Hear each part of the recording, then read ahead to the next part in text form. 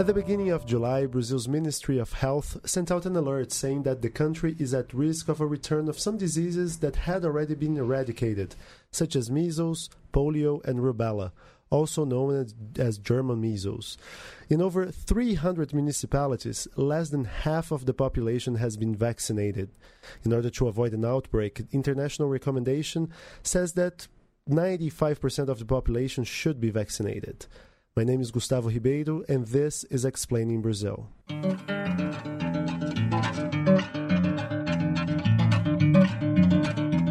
To discuss the potential comeback of measles and other diseases, we host Dr. Rosana Richman, an infectologist at the Emílio Ribas Institute in São Paulo. Hello, doctor. Hi. Hello.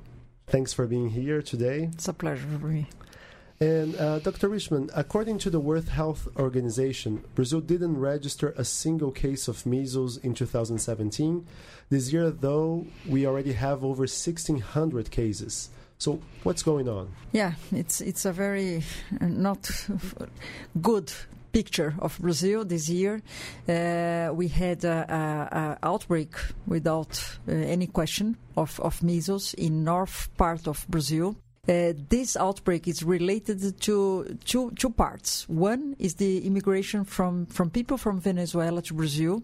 And in Venezuela, they still have measles cases. So people come to Brazil carrying this virus. This virus is a very contagious virus. For instance, if you have one person with this disease, it can spread for 90% of people. Just one. If you have one in a room with 10 people, 9 will get this disease if they are not vaccinated or not immunized.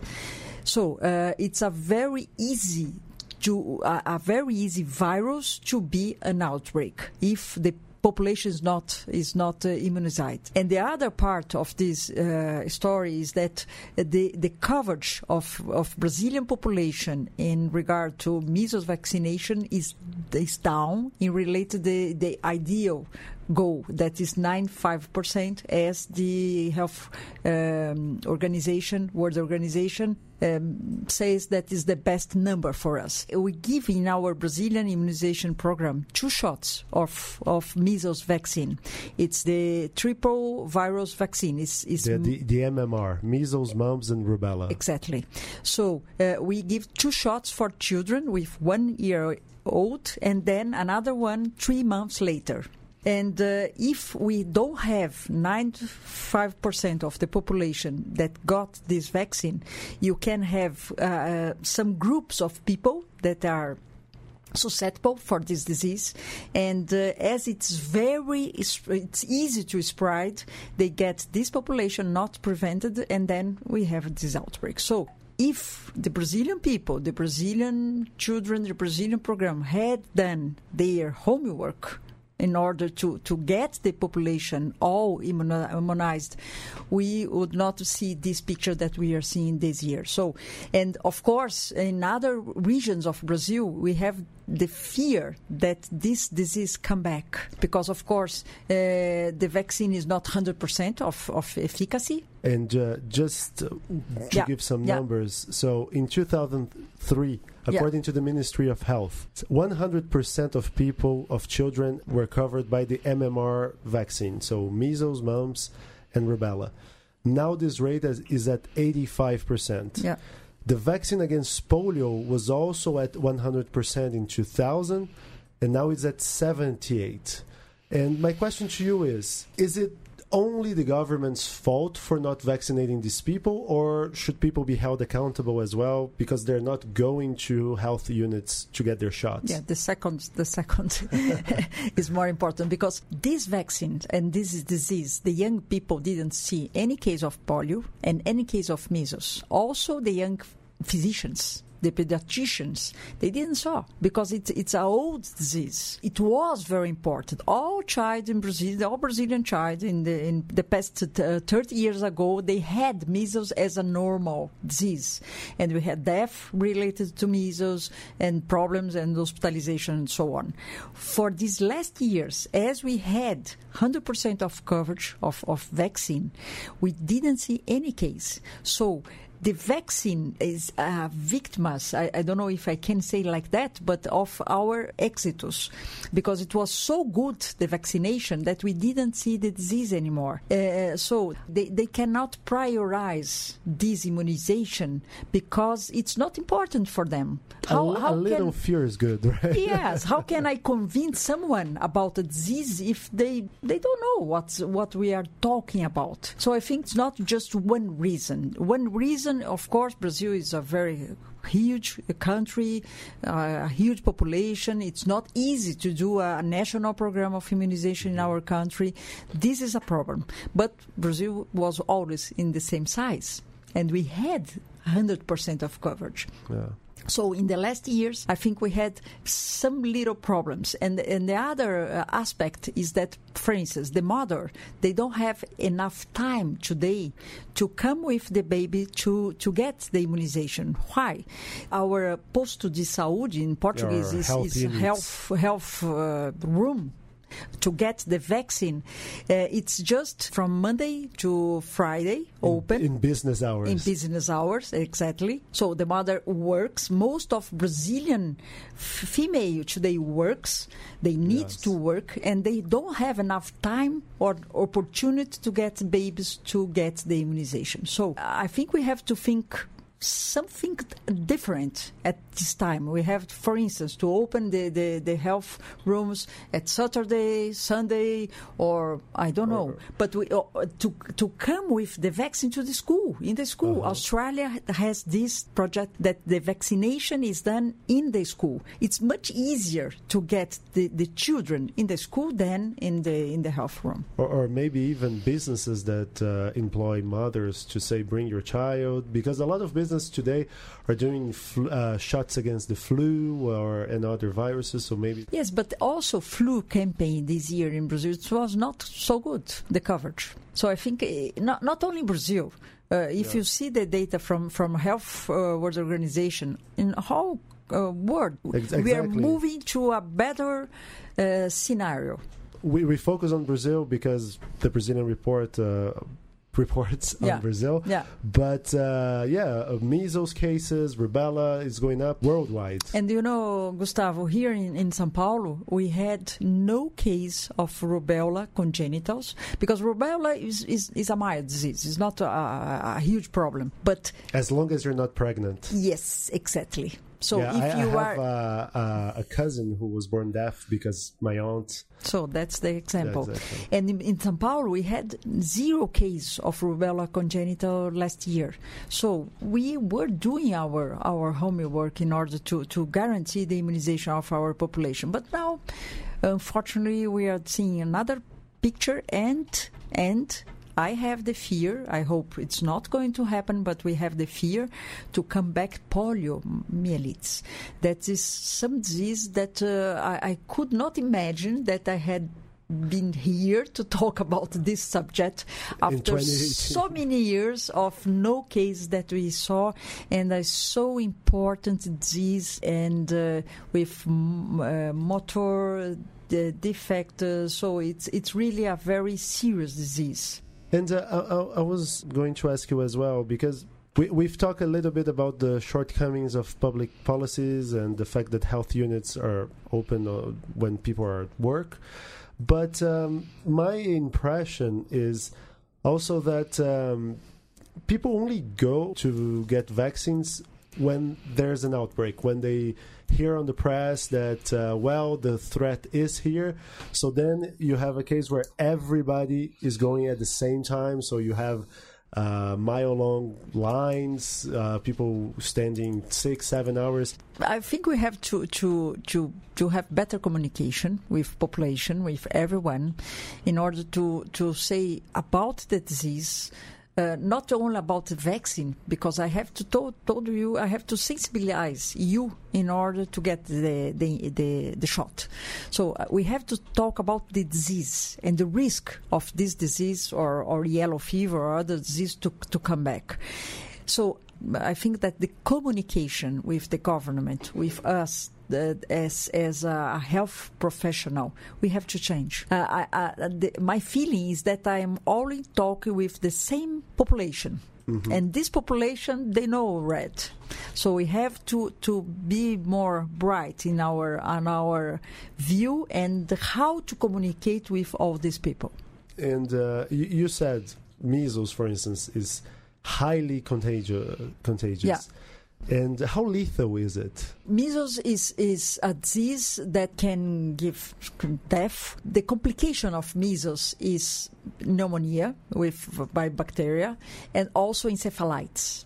And then this patient that get a complication of measles must be to the hospital, to need to ICU, and then death. So it's not an easy disease. We see now in Brazil, in North Brazil, we see that half of the population that's getting measles is children. But the other half is adolescents and young people. So it's not just a disease of child, different from polio. Polio is child disease, but measles, no. Measles anyone can get. Anyone can get. So everyone that is hearing us or is planning to come to Brazil, check your card of immunization card and check if you have at least 2 shots of MMR with more than 1 year of life. Oh my God, you're talking about the vaccination card. I really don't know where it's from. And if you don't have, like 10 years or you have no idea where is your vaccination card, you can you get the shot? Yes, you can. If you are not pregnant. Okay. Or you are not under treatment, immunosuppressor treatment, you can get the shot. Okay, check and check. Yeah, exactly. But you mentioned the importance of talking about the risks of getting infected by this disease. And I wanted to mention also a lot of communication about the risks of getting the vaccination, a lot of misinformation, actually. Yeah. And I remember reading statements you've written about fake information, especially in 2016, because just for listeners to remember, in 2016, Brazil experienced a Zika virus outbreak, which was connected to birth defects like microcephaly. And we've seen on the internet a lot of information saying that microcephaly was actually not connected to Zika, but to vaccines administered to children. And I remember you acted intensely to debunk this kind of information. Yeah, I was in 2016. I was very upset with this tema because Zika virus was so important. It was so different from everything that we had ever seen in fetal malformation, that you could not say anything that wasn't proven. And lots of fake news. And fake news is easy to spread also. It's a misinformation. People are sensible for this disease. And of course, everyone wants to prevent this disease. And when we connect the possibility of Zika virus with immunization, it was a catastrophe because nothing was proven until today. Zika virus, we learned a lot about Zika virus. It's another disease, another virus, no relation with no vaccine.